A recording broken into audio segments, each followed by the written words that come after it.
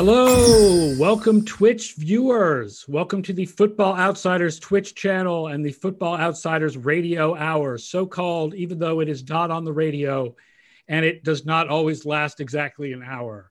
But we do it every Thursday on twitch.tv/FB Outsiders, Thursday at 1 p.m. Eastern, 10 a.m. Pacific. And then you can view it later on YouTube, and we also post it on all of your favorite podcast sites. So welcome to this week's FO Radio Hour, and our subject this week is going to be Kubiak, not Gary Kubiak himself, although, you know, he's a nice guy. Yeah. He's a nice guy and everything. But the Kubiak fantasy football projection system from Football Outsiders. For those of you who don't know how it got its name, we call it the Kubiak fantasy football projection system as a joke based on Baseball Prospectus calling theirs Pacoda.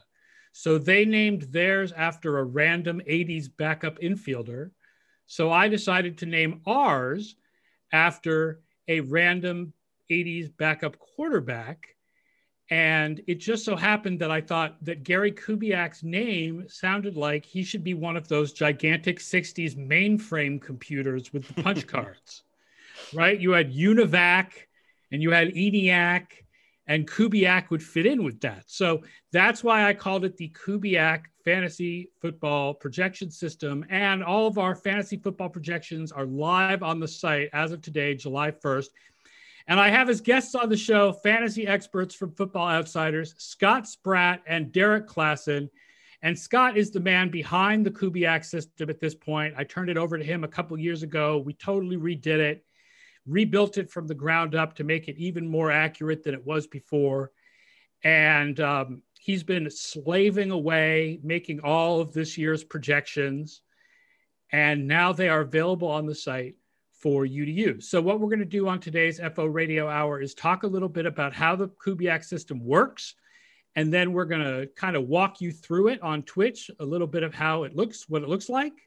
And then we're going to talk about some players and why we may have them higher or lower than average draft position, you know, conventional wisdom from everybody else. So Scott, hi, tell us a little bit about how you come up with the Kubiak projections. Will do. Although I'll mention, I think you should rebrand and say that it's named after Clint Kubiak, now that Clint is actually the one that's still participating in NFL play calling. But as for how the system itself works these days, we set it up so that it's an interdependent system, which means that we don't just do project quarterbacks, then project running backs, then project receivers, et cetera.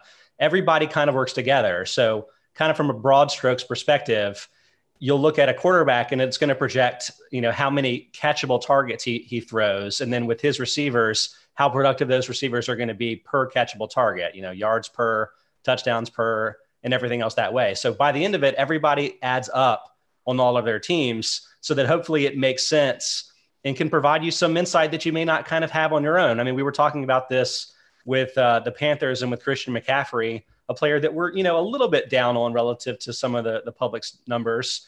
But if Sam Darnold plays as kind of badly as he has the last few years for the Jets, or even improves a little bit, that's going to have an impact on all of the Panthers skill players, from McCaffrey to DJ Moore to everybody else. And having an interdependent system like that, I think, kind of makes that a little bit clearer to see.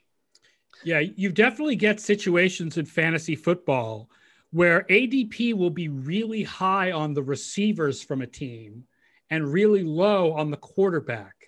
And it doesn't make logical sense. If the receivers are all going to have big years, then the quarterback has to have at least an okay year. And that's kind of going on right now with Carolina, where they have Robbie Anderson and they have DJ Moore and then Marshall. I think Derek likes him a bit. Yep. And who's the other guy they added? It's Dan Arnold, not to be confused with Sam Darnold. And we're all thinking that Darnold is going to be, you know, probably better than he was with the Jets, but I don't think as good as what Carolina hopes he's going to be. And we don't have him projected to be as good as what Bridgewater was last year. So you've got to expect that the receivers are going to drop a little bit. And that also means there's fewer catches. You know, the fact that the receivers have matured and become better means there's fewer catches for McCaffrey to have as part of the offense. And for all of our fans, it took me less than a minute to derail this podcast to being about, the Panthers. So I'll try to get a little bit back on track and talk about the system a little bit more. But like talking about it from an individual player perspective, it's looking at their recent trends in terms of efficiencies, sort of for a quarterback, how accurate they've been the last couple of years. That'll be regressed back to some league average type of stuff or some other factors along those lines. So you're kind of getting in that history, you're getting in the sense of regression, you're getting the interdependence with their teammates. And then we do a couple of other fun things to sort of layer in some other contextual factors. Like we do, if you've ever played baseball and seen, like home run factors, park factors, and stuff like that, we do something very similar for venue factors, weather factors, and opponent factors in the Kubiak system. So you probably intuitively know that when you're in a dome, that's going to influence like how many yards you throw for, maybe even how often you throw. And all of those things can kind of be expressed as percent changes. And we do it that way so you can actually layer them one on top of the other and see like, here's what this player would look like in a neutral context. What's he gaining from being in a dome? What's he losing by playing the Colts this week? And that actually kind of unfurls into gained yards, touchdowns, fantasy points, and you can sort of see it all. And I think that's a really cool way to sort of look at things and maybe get a sense of like, oh, like who's gaining a lot of points because of circumstances. Maybe that's a good thing to trade for. All of those things don't necessarily play out at the beginning of the year from a full season draft perspective, but it's kind of all there for you to look at as well. And so it'll help you make really good draft decisions. Yeah, we should point out that the way that it's built is that it's actually projecting all 18 weeks of the season and then adding that all together. When I used to do the old Kubiak, I was just projecting season totals. The way we do it now is that it's doing the weekly fantasy projections that are part of an FO Plus subscription. It's just doing it for all 18 weeks and adding it together with a discounting a little bit each week, the idea, with the possibility that a player might get injured and his backup might have to play. Yeah. There's some really cool, like nerdy math stuff where it'll be like, basically we have projected, catch percentages and running back carry percentages and stuff as of week one. And then as we go through the season, those evolve based on factors like, injury chances, which, we don't do a ton of necessarily injury prediction for specific players, but everybody has a good chance to get injured over the course of the year.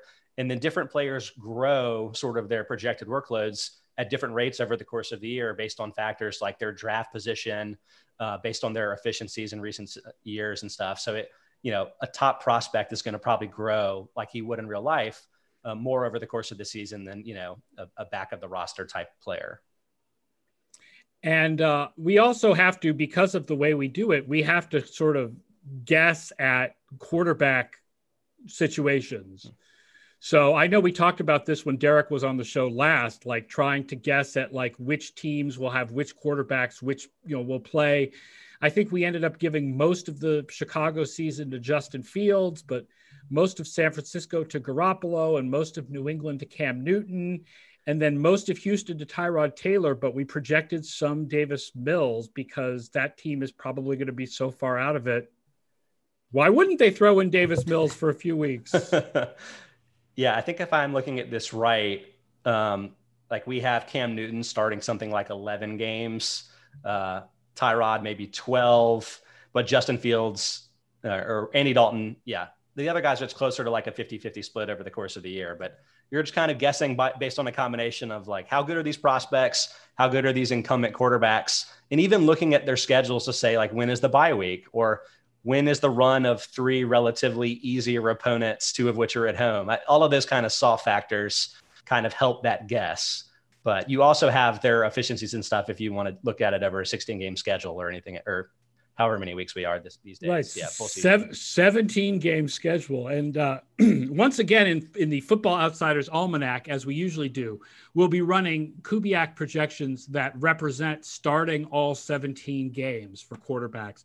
That way you don't look up Blaine Gabbert and it says that he's going to throw 15 passes this year. And God forbid Tom Brady goes down and you look up to see what we think about Blaine Gabbert and you discover that we think he's going to throw for like 80 yards. Yeah. I don't think there's a lot of information in that. So what we've always done is run projections for all the quarterbacks as if they're going to be full year starters, which leads to some, I don't know quite what the Taysom Hill one will look like, but it leads to some fun, really bad ones for some really bad backups. The Taysom Hill projection is particularly interesting, I think, in just the regular full season projections, because it's a combination of him as being like a few snap a game player with Winston as the starter, with what are the chances that he becomes the starter over the course of the year. So it gets very tricky. Yeah, I mean, there's been a lot of debate about that. I ended up going with the projection, with the simulation for the book. I ended up going with 50% Winston, 50% Hill. I think it's more likely that Winston's the quarterback, but given what Sean Payton did last year, who knows? From an intellectual perspective, I really want him to basically alternate games and not announce to opponents who he's going to start. But from somebody that maintains these projections every week, I really don't want him to do that, because that would just be a nightmare for me.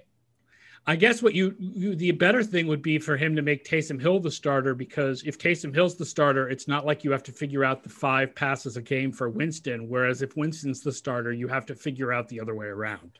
Also, Taysom Hill is a much better fantasy player than Jameis Winston. So that's another reason why that would be good for me as a fantasy person. Love those rushing yards for quarterbacks. And, I mean, we'll get to that in a few minutes. We'll talk about players, but the rise of the rushing quarterbacks and rushing quarterbacks being there being so many more rushing quarterbacks now and so many more rushing touchdowns by quarterbacks compared to past years really changes like how you look at fantasy value. Yeah, that was actually one of the big things with the projections this year, where you were looking at our projected DVOA rates, which kind of arise naturally out of our projected, statistics. And you had to make a big centering adjustment to quarterback rushing, because all of a sudden there's Kyler Murray's and Lamar Jackson's everywhere.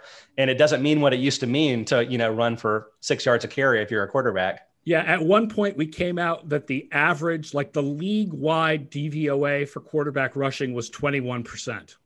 Yeah. Like the league as a whole was 21% above average. Yes. Yeah, that's not what you want in a projection at the end. That's not what average means.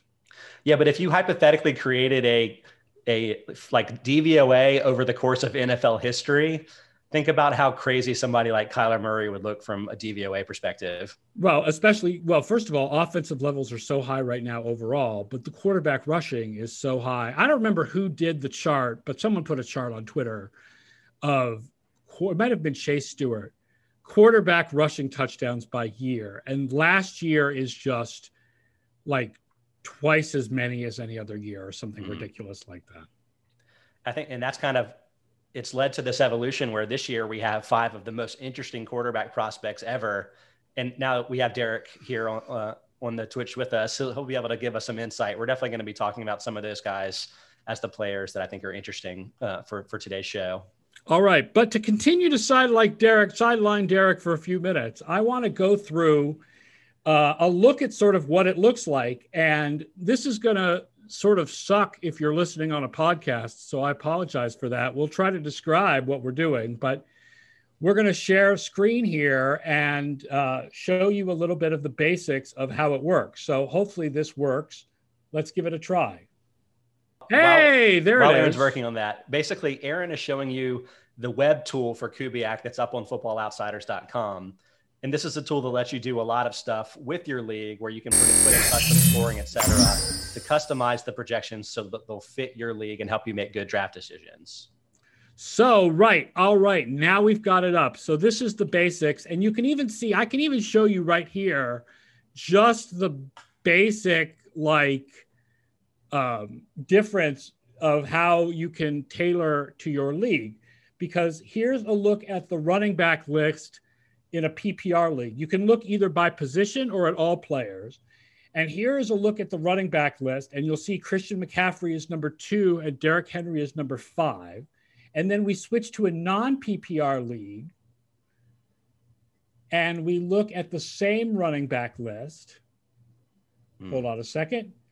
And now Derrick Henry is number 2 and Christian McCaffrey is number 3. So you can see how tailoring the projections to your league really makes a difference. And there's all kinds of categories. So just looking at the basic view right here, first of all, just looking at the basic view, it gives you the players, their team, bye week, position, age, tells you if they're a rookie or not. If you see Najee Harris, it tells you he's a rookie.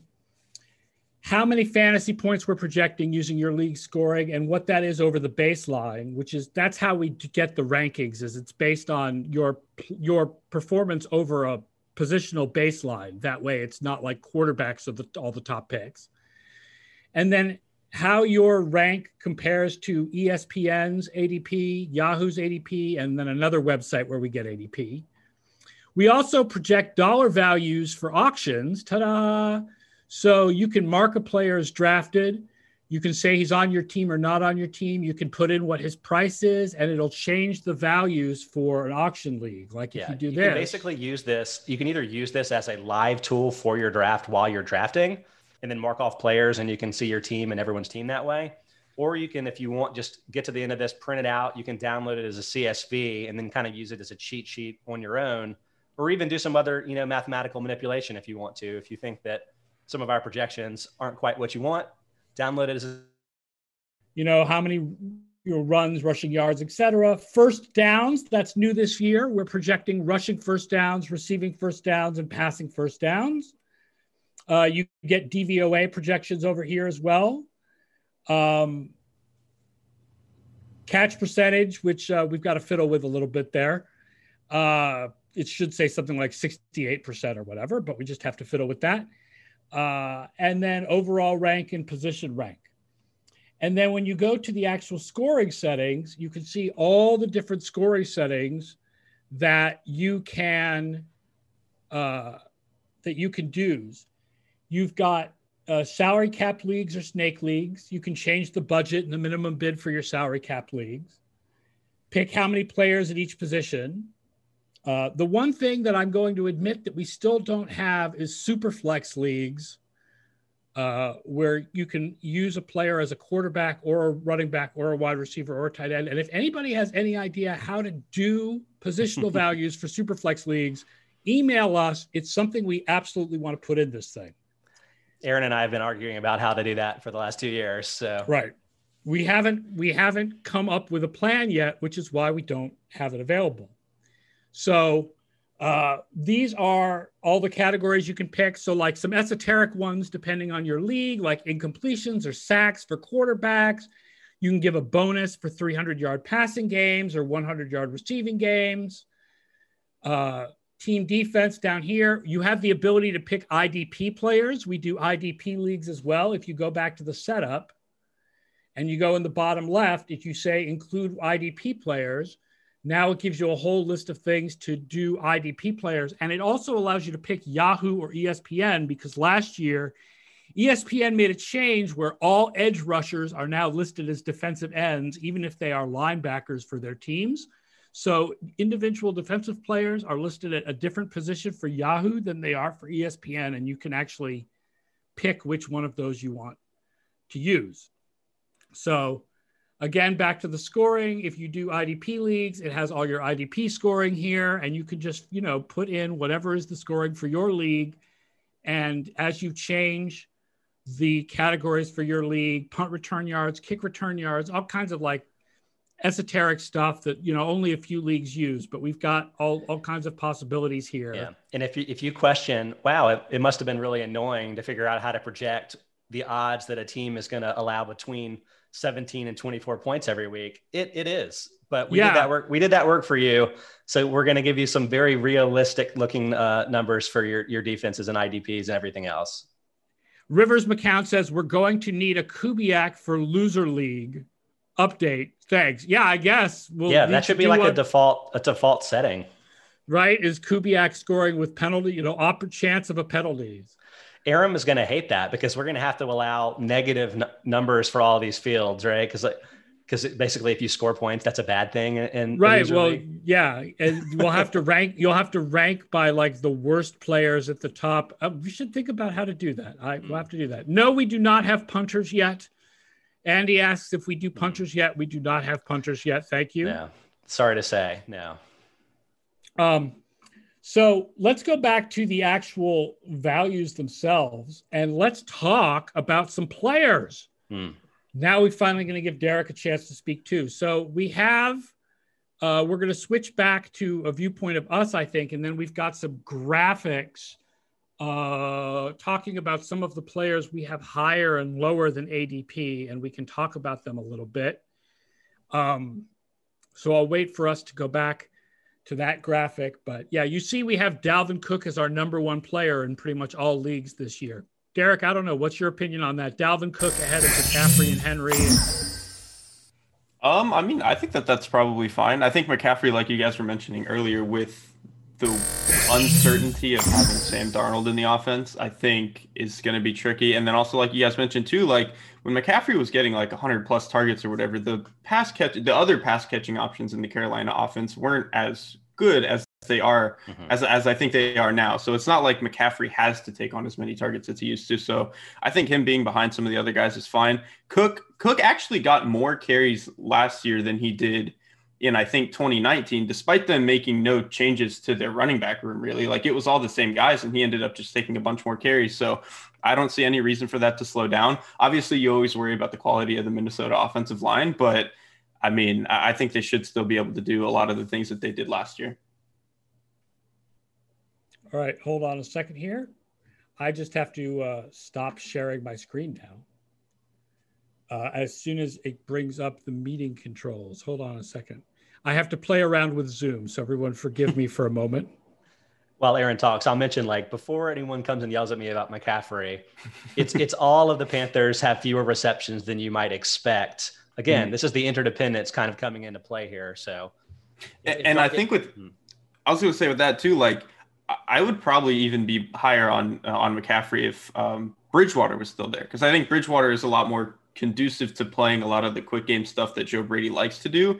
Whereas I just don't think that Sam Darnold has ever been very good at that. And that's probably where McCaffrey is going to get a lot of his targets, right? So I think isn't part of the idea of Darnold that they can go deeper now, that they can throw more to DJ Moore and throw more to Robbie Anderson. And so, yeah, that would suggest that there's going to be less McCaffrey stuff. Right, exactly. And not even just deeper, like there's going to be times where, maybe DJ Moore's running a kind of contested crosser dig over the middle and Darnold is extremely willing to throw it, whereas Bridgewater would just be like, I'll just flip it down to the running back and take the 5 yards here. And so I think those type of things are also probably going to hurt McCaffrey. So here we have our visual of some of the players that Kubiak really likes compared to average draft position around the web, and players that Kubiak dislikes compared to average draft position around the web. And I just want to point out how many rookies are featured on this because they are looking so dapper in their suits, right? The veterans are in uniform. The rookies are in suits, and especially Travis Etienne. We'll get to him in a moment, but I just want to point out that he's got one of those where the lapel is darker than the suit jacket itself. He looks very good. You might have to get Vince Verhey to write about it. I mean, it seems like he's on the fashion game right now, right? We're not in the NBA world, right? As far as player fashion, certainly you don't watch the NFL draft the way you watch the NBA draft to see the suits, but it's a thing. So players that Kubiak likes compared to ADP. Let's start with Justin Herbert, because we like Justin Herbert a lot this year. It's interesting because we talk a little bit in the Chargers chapter that Derek wrote about the fact that quarterbacks who had a really good first years don't often get a second year bump because they were already so good in their first year. But you may not realize just how good Justin Herbert was in fantasy football in his first year. I mean, that's absolutely true. He averaged 21.9 fantasy points per game. That's the third most by a rookie quarterback with 6 or more starts since 2009, trailing just Deshaun Watson and Cam Newton. So Herbert is really good. Something you may miss if you look at his full season numbers, since he didn't start the first 2 games. Was it 2 games? I can't remember when Tyrod got his lung punctured, but sometime around 2 games. I think he came in week 2. Okay. Yes, Sorry, he started week 2. It was in the it was in the pregame that they discovered that Taylor had the lung puncture. So Herbert started 15 games. Yeah. But he was not expected to start until right before week 2. Yeah. So Derek, like, this basically is looking like he's tracking to be one of the all-time kind of quarterbacks. Do you think that Herbert is that kind of a talent? I know that we didn't necessarily expect it coming into his rookie year, but given what he did, what do you think? I mean, saying all-time talent is probably tough for any young player, but I think like during the Chip Kelly era where they had speed, everywhere, and they could just make a bunch of these explosive plays. That wasn't really true when he was at Oregon, and they ran this offense that was very like stripped down and didn't really let him do a lot of things. And they ran like a lot of just really cheap RPO bubble stuff, and it really kind of didn't let you get as good a look, I think, at what his mental side could have been. And then he gets to the NFL, and I think he handles all that stuff very well. And then I think what was also interesting is that in college, Herbert kind of had some issues in the pocket every now and then in terms of like feeling out pressure and being comfortable in the pocket. And I think that was especially true like his junior year when he was coming off of a bunch of different, like a string of injuries. And I think that, you know, in hindsight, now it's obviously easy to say this, but in hindsight, that was probably just a thing of him not wanting to get hurt again. And now that I think, you know, his senior year, I think he got better at that. And then I think especially in the NFL now that some of those injuries are a little bit in the past, he's gotten a lot tougher in the pocket. And I think he's very willing to sit in there and make a lot of tough throws. And when you have, you know, probably a top 5 arm in the NFL already, like he has, I think it's really easy to make a lot of the plays that he likes to make. And then like we were mentioning earlier with a lot of the running quarterbacks, he's, you know, 6 or 7 years ago, the only guy who was like a true red zone monster really was Cam Newton. There were a couple of other guys who were threats and stuff, but Cam Newton was like the one. But now Herbert, I think, is one of the best running quarterbacks in the NFL already. And I think with the frame that he has, he's going to continue to be a red zone threat. He runs more than you realize. He had 5 rushing TDs last year. Yeah, we've kind of knocked that down a little bit in the projections, which, you know, maybe we could even be underselling him a bit there if he can kind of maintain that type of an impact. Yeah, I think he's not a particularly, you know, quick guy. I mean, he's like 6'6". I mean, you can only be so quick at that size, but once he gets going, he's just a ridiculous strider. He moves like a gazelle once he starts getting to go. And I think he's really tough for his size. Actually, I think he runs with a lot of power. I think he honestly, he kind of runs in a way that like Colin Kaepernick did. I don't think he's quite as fast. Kaepernick was obviously a little bit faster, but I think that style of rushing is kind of what fits Herbert to me. Now, the counter argument, J Molnar 94 says, seems ripe for regression. The counter argument here would be that Herbert's first year was so good that wouldn't you expect him to just regress towards the mean some? I think part of the idea might be that we're balancing out that with the typical second year improvement. And it's sort of, you end up with it being like similar to last year. So I'll say, just generally speaking, you know, quarterbacks improve their yards per attempt by about 5%, touchdowns per attempt by about 15% or more, and interceptions per attempt they cut by 15% from year 1 to year 2. And our projections don't reflect that for Herbert, again, because of how good he was, but there definitely is a bit of a balance there. But Derek, what do you think about his deep passing in particular? Because he did have 9 touchdowns with 20 or more air yards, which that was behind Mahomes and Rodgers with 11 and Brady with 10.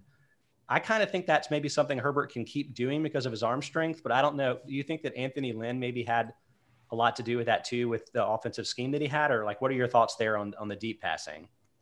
I think a lot of that is just, one, Herbert is extremely willing to do it. He obviously has the arm to do it from any platform. He can do it late in the play. So he has all the tools to be able to throw deep consistently.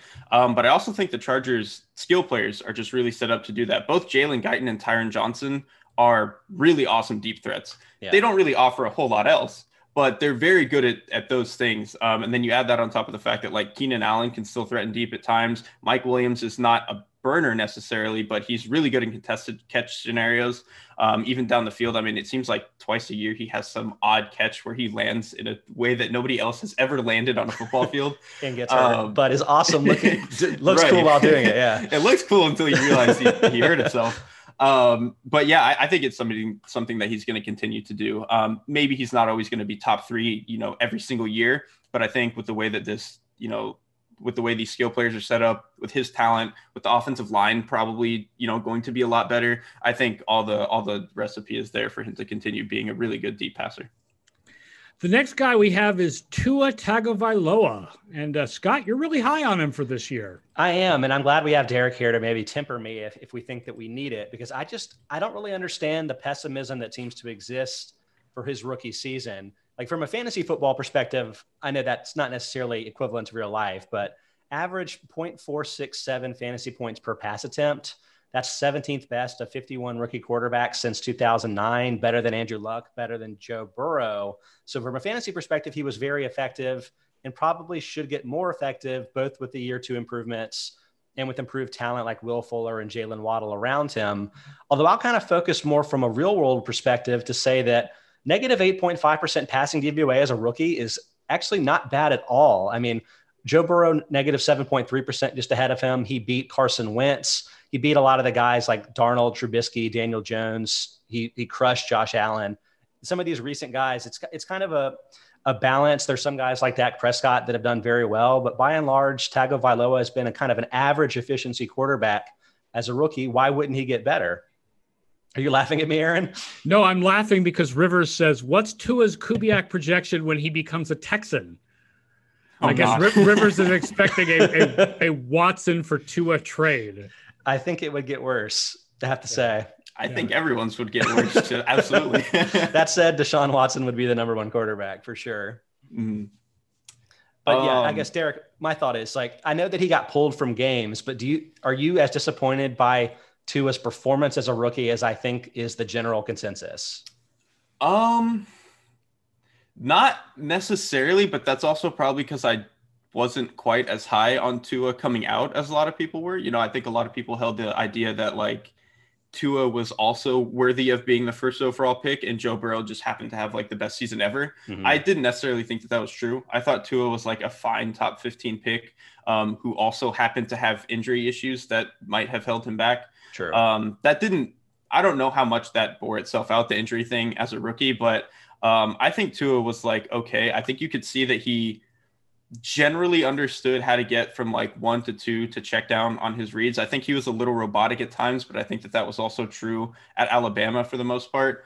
I think he did okay getting outside the pocket. Like when he had chances to get outside the pocket, he would get out of the pocket, find the 5 to 7 yards and kind of just move on to the next play. I think Tua's issue really was that when it seemed like his process got a little bit disrupted, like if he got to his second read and thought that he had something there, it didn't seem like he did a really good job of like, I don't know. I think the NFL moved faster than he was ready for. I think especially with, as you know, the Alabama system can kind of baby you and players are always open. And I think he was not as used to what NFL open looks like. And I don't think he has the arm talent to necessarily override that. Not that his arm is terrible, but he's not Justin Herbert, where like Herbert could kind of just say screw it and figure it out. Sure, yeah. He's also not Jalen Hurts, a guy that can just look once, doesn't see what he likes, and then take off and run. Like for someone like Tua, you almost need more time in the NFL to get used to it because you don't have the other things to bail you out, right?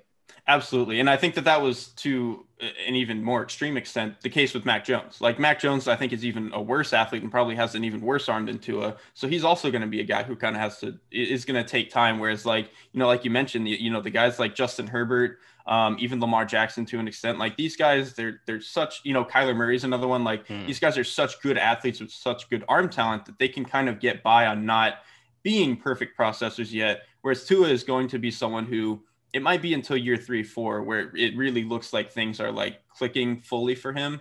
So I'm not like completely off the Tua idea that he could be a good quarterback yet, but I think he was probably not as good as a lot of people hoped. I think he was probably around average for what I thought he might be. The one thing I'll say is that it looked like he clearly got worse as the year went on. I think he started forcing a lot more throws, and maybe that was just because he felt the pressure of, he was getting pulled from games. So he probably thought he had to make plays to really keep the team going. And I think, maybe with, Fitzpatrick now being out of the picture, him being fully the guy, maybe that changes and maybe he can settle in. But I think that was probably the most concerning thing that I saw from him last year. Yeah, he can just throw 6 interceptions in mini camps now. So it's all good. Right. Nobody's going to threaten his job. So it's fine. Let me sneak in one more quarterback here that we like that we didn't get onto the graphic, but just talk briefly, Scott, about Ryan Tannehill, who we have higher than ADP. Yeah, I don't know if this is because people just haven't really picked up on how good Tannehill has been, or maybe this is an Arthur Smith related thing, but Tannehill, since becoming the starter for the Titans week 7 of 2019, that covers 26 games, 21.5 average fantasy points per game, 8th highest at the position. That's better than Kyler Murray, Russell Wilson, and Tom Brady as an example there. And I think maybe even a little bit more optimistic than that would paint a picture of, because while the Titans had a 51.8% run ratio last year, 3rd highest, we're projecting a little bit more balance this year, having the upgrade from Corey Davis to Julio Jones. I think that just is going to naturally lead to them passing the ball more because of how effective they are. I mean, I don't know what you think, Derek, but I think they may have the best 2 wide receivers in the league as a tandem. So it just seems like a really attractive fantasy situation for Tannehill. I don't know if you feel the same way. The Tennessee thing is weird because I do think if you're just looking at the 1 and 2, they're about as good as anybody in the league. I think their number 3 situation, I don't know about fantasy football, but just in terms of actual football, I don't think Josh Reynolds is very good at all. Yeah. And I don't think anyone that they have after him is going to really threaten him even, which is probably an even bigger issue.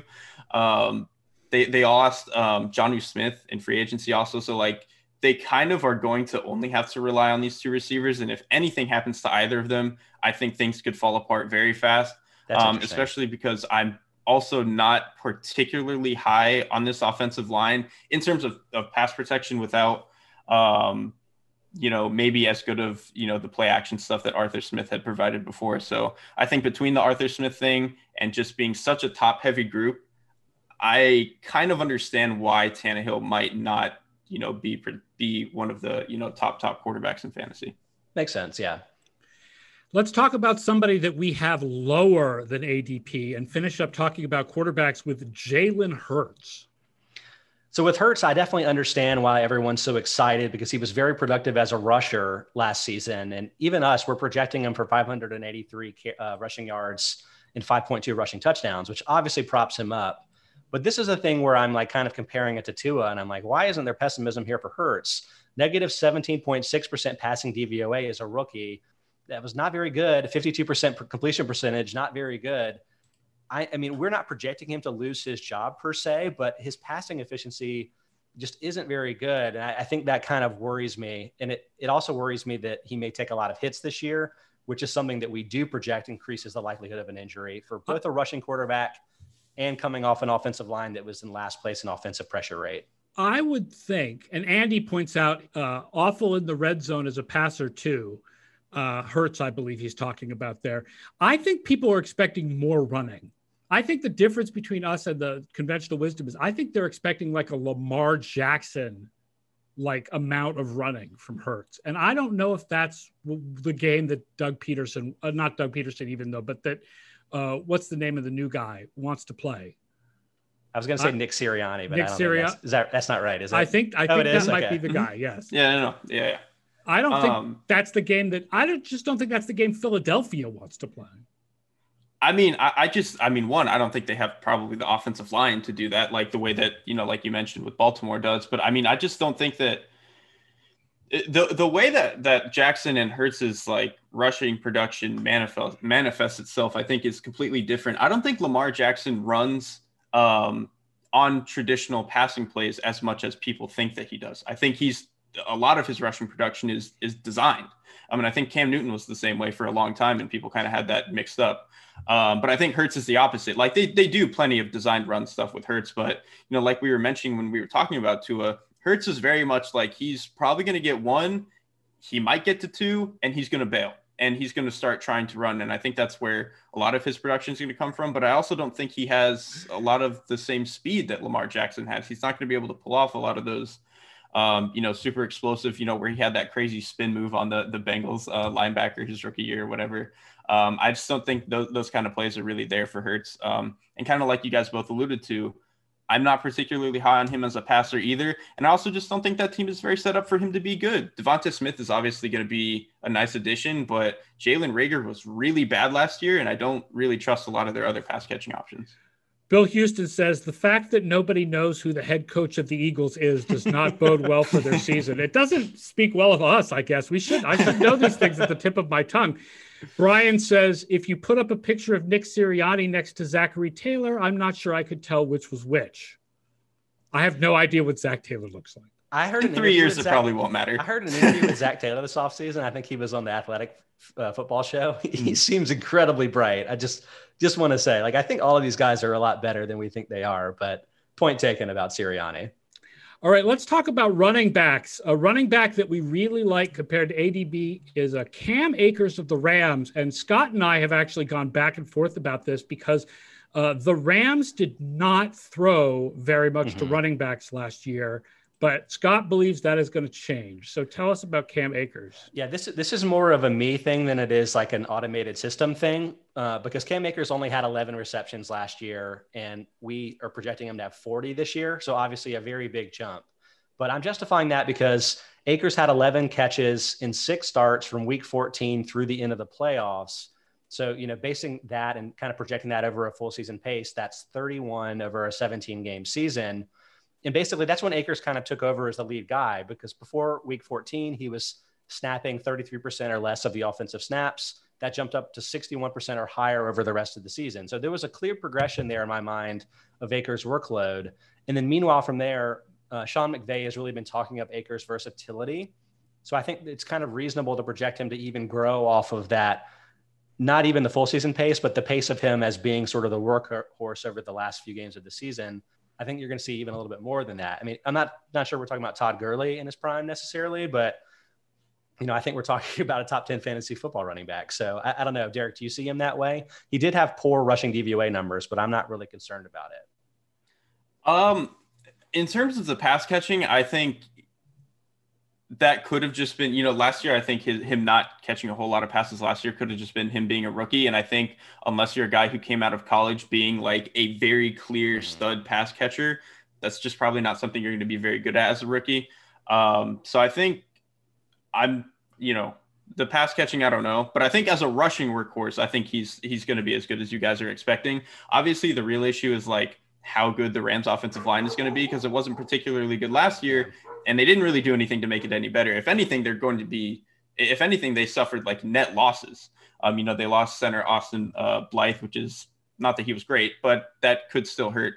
So I think if anything, that's going to be the issue, but I think he's going to get all the carries, because I think the difference between like him and Henderson, particularly in that backfield, is like, I think Akers one is a little bit more decisive, which is going to help you a little bit. And then I think he just does a much better job kind of running hard and like bouncing tacklers off of him. I don't think he's Derrick Henry, but sure. I think he does have a little bit more toughness between the tackles where he can kind of eke out those 1-2 extra yards. And then still has enough breakaway speed to break things off. Whereas like Henderson really is only going to be a one-cut guy who's going to like, you're kind of just praying he can get past the second level and torch some stuff. So I think Akers is a lot more complete runner. And I think now that he's had a year under his belt in that system, I think that should be something that kind of, pushes itself to the forefront. And he really does become a workhorse. And kind of like you were mentioning with Gurley, I don't know if he's going to be as good as Gurley, but I think that kind of running back is something that he wants, someone that he can just consistently feed down in, down out.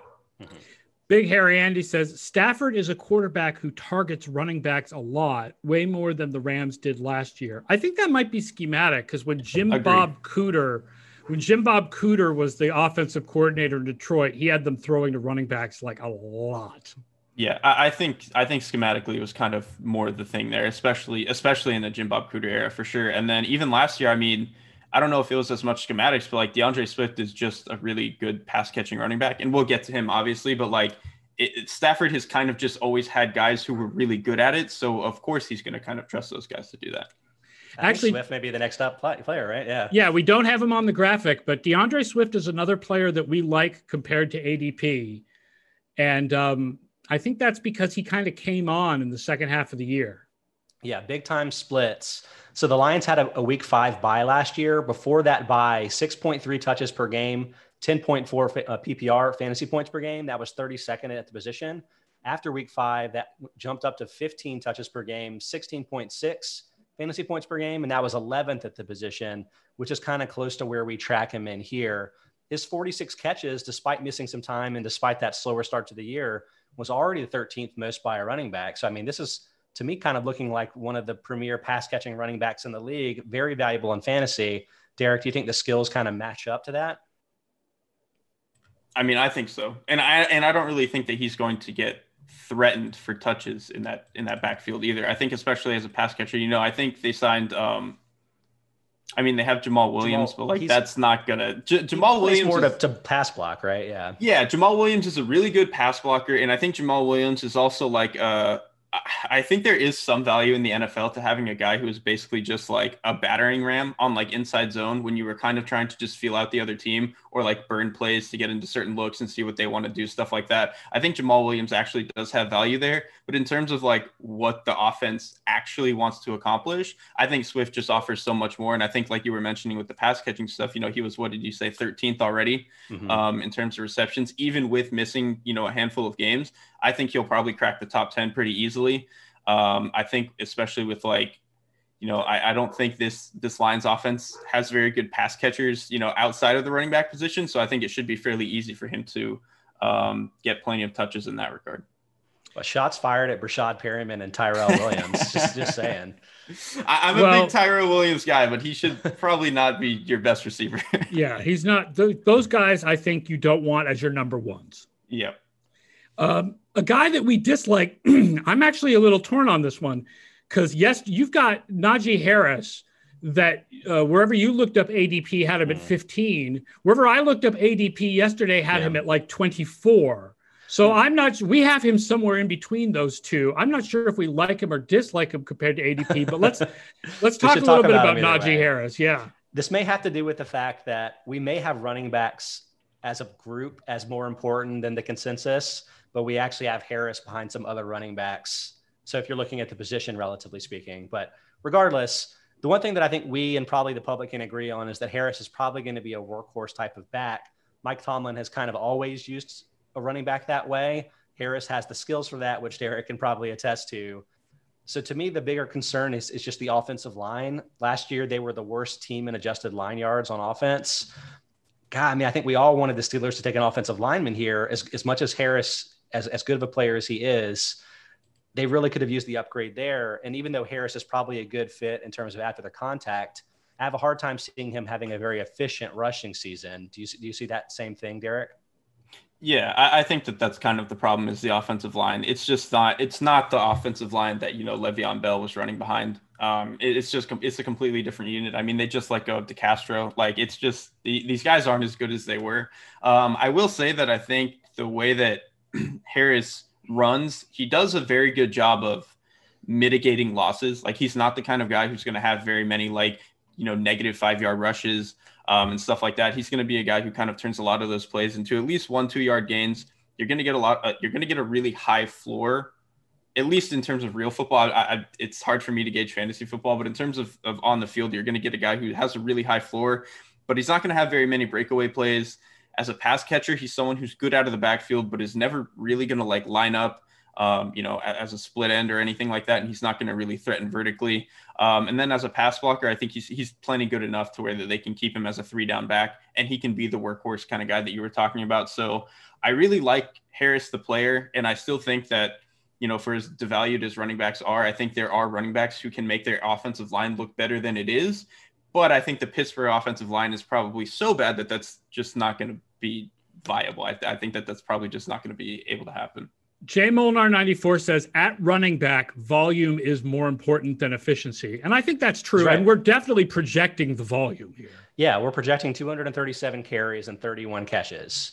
And so I actually have written here high floor, which is kind of what Derek was talking about from a different perspective. But from a fantasy perspective as well, I think this is a high floor player. But where we kind of quibble with some of the specific running backs involved, I feel very confident he's going to have more touches than DeAndre Swift is going to have. I just think that Swift is going to be much more productive from a fantasy perspective per touch, such that that's going to kind of make a difference for you. Now, if you want to ride with Harris because you think from a weekly perspective, it may be more consistent because he's getting 15 touches every week. Okay. I can be talked into that depending on your scoring format, but I think there could be some of those 14 carry, 40-yard weeks. And if he doesn't punch in a touchdown, you're like, this isn't exactly what we were hoping for. It also kind of depends on how good you think Ben is going to be, right? In terms of, the quality of Ben's play is basically going to be how good the overall offense is, and how good the overall offense is how often they're going to get into the red zone and actually have scoring opportunities, where I think Najee Harris can actually be really valuable. I think he's really good in the red zone for a lot of reasons. So I think if Ben is as bad as we think he might be, I think getting those opportunities to score are going to be, a little bit slimmer than people are hoping. Harris seems like a loser league special. He will never get the penalty. but he's not Very going to true. put up a lot of 100-yard games. Yeah. Harris is also somebody that's relatively more valuable in non-PPR formats, I'll point out, because Yeah, I agree. like as good as he is as a pass catcher, he's not going to be a Kamara type of guy just jumping Mm-hmm. up the board for that. Mm-hmm. For Molnar says we're underestimating receptions because Connor had 35 of them last year. Yeah, I mean, it's a fair consideration, and it's not about us distributing the workload more. I mean, that those 31 catches are the lion's share that we're projecting for the running backs for the team. So this is more an issue of us projecting fewer total pass attempts because the Steelers were like historically high in that number last year. We think there's going to be a little bit more balance this year, which is, even though that's giving Harris carries, that's bad news for his fantasy value, especially in PPR. But also too, like the receivers themselves are so good. Like I'm not sure we can expect just tons of passes to go specifically to Harris. Speaking of PPR leagues, Travis Etienne is another player we're not high on compared to ADP. I think this is a issue of just not enough balls to go around in the Jacksonville backfield. Yeah, I mean, was Urban Meyer trying to build a college team here? Because that's kind of what it seems like. He sure is. So just to kind of give everybody an idea, we're projecting James Robinson for 154 carries and 28 catches, Etienne for 105 and 36, and even Carlos Hyde for 51 and 15. And so it's like, why are you giving Robinson and Hyde so much work? I mean, that's 107 fewer touches for Robinson. It's 31 fewer for Hyde than they had last year. And I'll say particularly for Robinson, even though he was average by rushing DVOA, 2.58 yards after contact per attempt was 9th best at the position. He's a different style of player than Etienne is, and one that I think may contribute to him getting more carries and more goal line opportunities than Etienne, where like Etienne maybe could like peak in that Jamal Charles-y kind of way from a fantasy perspective. But if he's not breaking away long touchdowns, is he going to be the guy getting the bulk of the carries in this offense? I'm not sure with that kind of talent around him. I think I'm not particularly high on Etienne, especially as a year one player. I think, like you mentioned, he's really explosive and he could, theoretically have this like Jamal Charles type of thing where he's just ripping off, 40-yard runs all the time or whatever. But some of his work, I think, between the tackles can be a little bit suspect. I don't think he's as big as he's listed is another thing. And obviously, like you mentioned, that's especially problematic compared to James Robinson, who is like a freaking tank. Like, yeah. And like you were mentioning, like with short yardage, goal line, all that other stuff, Robinson is clearly the guy you want out there.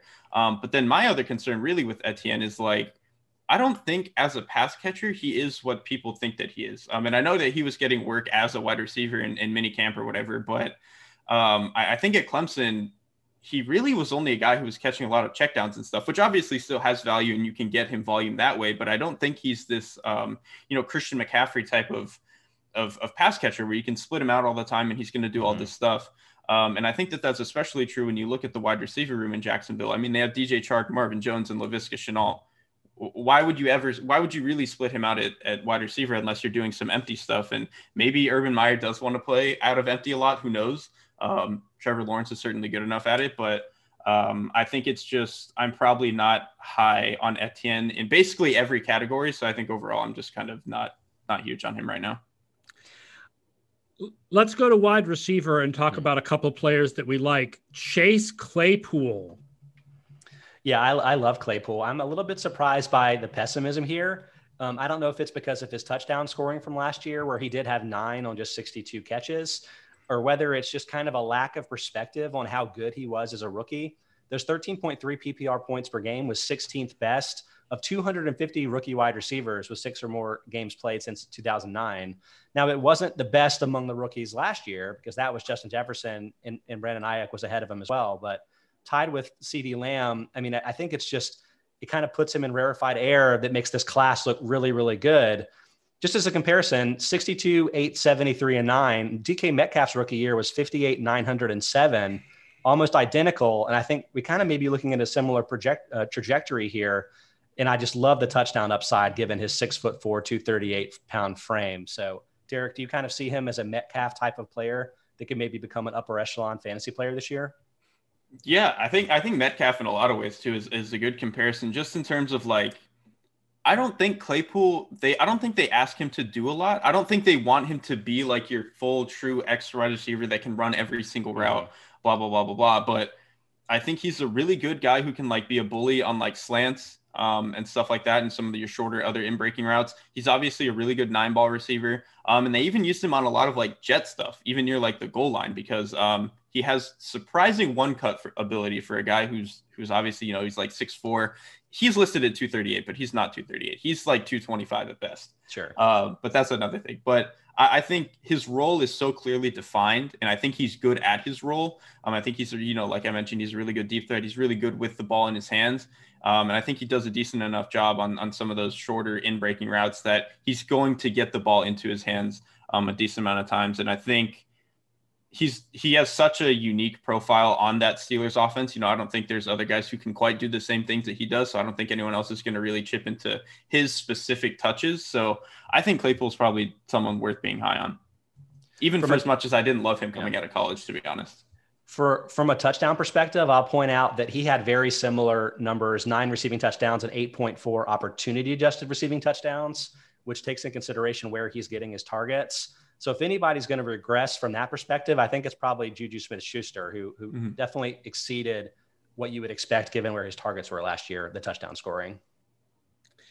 The other wide receiver we want to talk about who we're high on, and this may seem strange because we're low on Jalen Hurts, but we're high on Devonta Smith.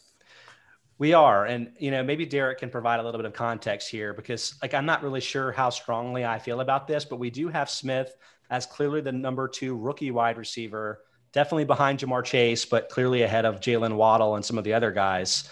I think part of it is where he's kind of more clearly the number 1 guy here for the Eagles. And Derek pointed this out a little bit earlier, but Jalen Reagor, negative 20.5% DVOA as a rookie. Actually, every wide receiver for the Eagles last year, except Travis Fulgham, was below average from a receiving efficiency perspective. It just doesn't seem like there's much in Smith's way to become the number 1 guy here. And I think that'll prop him up, even if the actual passes aren't all on target. I 100% agree. I mean, like you said, I don't think anyone on this roster is close to threatening him, really. I think even if Reagor improves a little bit, I don't think he's going to be near as close to as good as Devonta Smith is. I mean, Devonta Smith can run every route. He's surprisingly good in contested catches for a guy who, everyone thought he was 140 pounds soaking wet. He's really good with the ball in his hands. I mean, he's a really rare, I don't even know how to describe the way that he moves. It's just, it feels rare and different when you see it, even though he's, maybe not a 4.2 speed or whatever. I think he just has a really rare sense of how to gauge where bodies are around him and stuff and how to maneuver around them. So I think he just does everything that the offense is going to need. And, like you mentioned, nobody else can really threaten him. Reagor's not going to threaten him. Fulgham was a fine role player, but he plays such a specific role that I don't think he can threaten Smith. And then I think he has a relationship with Hurts, and how much that affects how much he actually gets targeted, who knows? But I think with Hurts being a guy who is so 1-2 to run, I think he's probably going to trust Smith a lot in situations where he might not trust other guys like Reagor. So I think, like you mentioned, even if a lot of these passes might not be on target, I think he has so many other things going for him here. And I think he was such a good prospect that he's going to be plenty productive. All right, let's talk about a couple of tight ends that we don't like compared to ADP. And the first one is interesting because we only have them off on ADP by either 0 slots or 1, depending on what ADP list you look at. But for overall, compared to all positions, we have George Kittle lower than ADP does. We do. And I just want, as a trivia question for Aaron and Derek, how many touchdowns do you think Kittle has scored in total over the last 3 years? Oh, no. I'd say 18. Okay. Derek? 3 years? I'll go 22 maybe. Yeah, it's 12. What? 12. Now, Kittle has quite famously had some touchdowns called back because of various offensive penalties, some of which probably should not have been called. But the thing that I'll point out here is that it's not like Kittle is a guy whose opportunity adjusted receiving touchdowns are dramatically higher than his typical touchdowns. I think this may be a case where he's not quite used as a red zone option the way that you would expect, or that a guy like Travis Kelce or Rob Gronkowski or even a Mark Andrews is, where he's contributing more sort of between the 20s, every bit as good as those players. In fact, I mean, for my money, Kittle may be the best tight end in the league at this point, but all of those contributions aren't necessarily crystallizing and be perfect fantasy asset at tight end. And so if Darren Waller's going to get more targets than Kittle is, which I think is probably likely, and they're kind of getting the similar red zone type of workloads, I mean, at that point, I'm not sure that I want to jump on Kittle way ahead of all these other tight ends that way, which I know that sounds a little bit surprising, but this is kind of a fantasy versus reality type of thing that may be confusing people. I mean, I think that actually makes a lot of sense. The one caveat I would maybe have is that, actually, no, I just re-talked myself out of it. I was going to say Trey Lance coming into the offense, I think would maybe make me a little bit higher on, basically everybody in the San Francisco offense. And then obviously Kittle as a result of that. But what I would say about that is like Lance is probably going to get a lot of carries in the red zone. Mm-hmm. So that would obviously take away from some of the opportunities that Kittle might get in that area. And if we assume that he's already not, particularly great in that area or particularly targeted in that area, if they now insert a guy who's going to run and eat up a lot of those touches anyway, well, then, that might be even worse. So I actually kind of understand now why his, overall ADP might be a little bit lower compared to some of these other tight ends. I think, like you mentioned, Waller specifically, because I think a lot is better than Waller. We know that's true, but that's not from a fantasy perspective. Exactly. He's a better, more complete player. But I think, just like you mentioned, I think just with the way the opportunity is going to shake out, I think especially if Lance comes in, I think it totally makes sense. You don't get fantasy points when Kittle pancakes a guy. Right. But you should. Maybe we can add that for 2022. Yeah. Yeah, Andy says it's hard to have a tight end below tight end ADP at the position because there are only like 10 of them worth drafting. So you have to judge them based on the overall, like where they come in overall. So the other guy we have lower than ADP is Kyle Pitts, which has got to commenter's point. It's got to be about he's rookie. Fifth in ADP. Yeah, he's fifth. He's tight end 5 in ADP and tight end 8 in Kubiak. Yeah, I struggle with this one a little bit. I mean, after Julio got traded, it's actually kind of difficult to come up with targets for the Falcons. You're talking about Aaron's favorite player, Olamide Zaccheaus, Mike Davis, the running back. I mean, there's not a lot of guys there behind Calvin Ridley, but I still think our projection for Pitts, 54.4 targets this year, I think is pretty fair given what we've seen from even the best prospects at the position. So the other tight ends with between 50 and 66 rookie targets. You've got Noah Fant on the upper end with 66, Kittle with 63, Jordan Reed 60, Gronk 59, Hawkinson 59, Zach Ertz 56, Chris Herndon 56. People forget how good he was as a rookie. Hunter Henry 53 and Mark Andrews 50. So Pitts, we're kind of having that range where like the best of those rookie tight ends have gone. Only 4 tight ends have exceeded 66 rookie targets since 2009. So unless you think that Pitts is going to just be like head and shoulders above what we've seen from everybody else, which, I mean, I think that's the upside of what he could be, but it's always dangerous to assume that a tight end is going to be everything he's going to be in his career in his rookie season for fantasy, where it's such a difficult position to sort of adjust to the NFL life. I do think he's tricky because I do think that that's generally true. And I think people are a little bit burned from TJ Hawkinson, where Hawkinson was kind of sold as this guy who was going to be like this insane rookie, blah, blah, blah, blah. And that didn't really happen. But I think Pitts is so much better than Hawkinson. And I think especially like you can do so much with splitting him out as a wide receiver. That really wasn't true with Hawkinson to the same degree. And I think especially with Julio leaving now, like Pitts can legitimately play the X receiver position that Julio is playing. And I think he should be able to slot into the offense just fine. A lot of people talk about the idea that, Arthur Smith's offense kind of uses tight ends in a very particular way. I think that that's true, but I also think Pitts is such a different animal than Jonnu Smith was. And I think he can do so much more. He can align at so many other different areas that I think that probably is just nullified. And maybe the Gators homer in me is just coming out. And I really just think Pitts is that good, but I think he's such a special prospect that I probably wouldn't really lump him in with a lot of the other rookie tight ends. So maybe the better question for you, Derek, is would you be drafting him ahead of any of Travis Kelce, Darren Waller, George Kittle, Logan Thomas, Hawkinson, Fant, Mark Andrews, and Robert Tonyan? So like you've got to jump several of those guys to get him to his ADP. It's tough to do. Like even if, again, you think that his potential is higher than most of those players, but you have to be confident that he'll hit it in his rookie year, which is something that even the best prospects, it just doesn't happen a lot.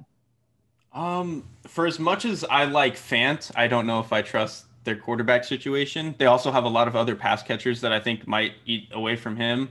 Yeah. Logan Thomas, I don't think is actually like nearly as good as he was last year. So I think that's interesting. I would probably be pretty comfortable taking Pitts over him. But again, I think this is just me. This is not like, I just think that he was such a special prospect that I don't think it's fair to lump him in with a lot of other tight end prospects. Again, because I think part of the issue with a lot of tight end prospects is they come into the league and it's really hard to play the true Y position. And a lot of guys can only play that position. And a lot of these guys can't really flex out at wide receiver the same way. But I think he's such a special player in that regard that he should be able to split out as much as he wants to. And I think he's still a plenty good blocker, even as an inline guy, that I think he just checks every single box. And I think with all the missing touches that are going to be in that offense now, again, I know it's very hard to project rookie tight ends this way, but I think he really is truly such a special talent and like multiple tiers above like other, first round tight ends like TJ Hawkinson or whoever. If you had to guess, like, what is your number of targets that you would project just off the top of your head? What did we have him at? Like 61? It was 54, 55. 54. I mean, I would have to imagine he gets to at least 70. I think pretty comfortably. Cool. That probably better captures what it's like in ADP for him. Mm-hmm. Yeah, definitely better captures the ADP. So I guess people are going to just have to make decisions. J Molnar 94 adds, Hawkinson is going to be huge this year because Goff's game is all over his dominant areas. Overall, tight end 3, despite a lack of efficiency, and he's the number 1 target. But Goff is not very good, and I don't I think that's the problem, is that I just don't trust the Lions offense overall to be good enough for Hawkinson to be that productive. I certainly wouldn't take him over the top 3 of Kelsey, Waller, and Kittle. I mean, Kelsey is a special. Fantasy-wise, Kelsey is like... Yeah, it's not even... I mean, I think that our values have him like 4th or 5th overall in some leagues, I mean, just crazy. He's so far ahead of other tight ends. Yeah. I mean, I think just last year, I think I wrote this in the chapter or something, but I think in terms of DYAR, he had the best tight end season since like Gronk 2011 or something insane. He was just so not even close. It was, I believe, the number 2 tight end DYAR season ever behind Gronk's 2011. Yep. Mm-hmm. All right, that wraps it up for the show. Thank you so much, Scott Spratt and Derek Klassen, for joining me on the Football Outsiders Radio Hour. Thanks to everybody who's watching us on twitch.tv right now. Thanks to everybody who watches on YouTube afterwards, listens to the podcast. I hope you'll check out the new Kubiak Fantasy Football Projections. All you got to do is be an FO Plus subscriber to get access to Kubiak, and everything on the website is 50% off until July 5th.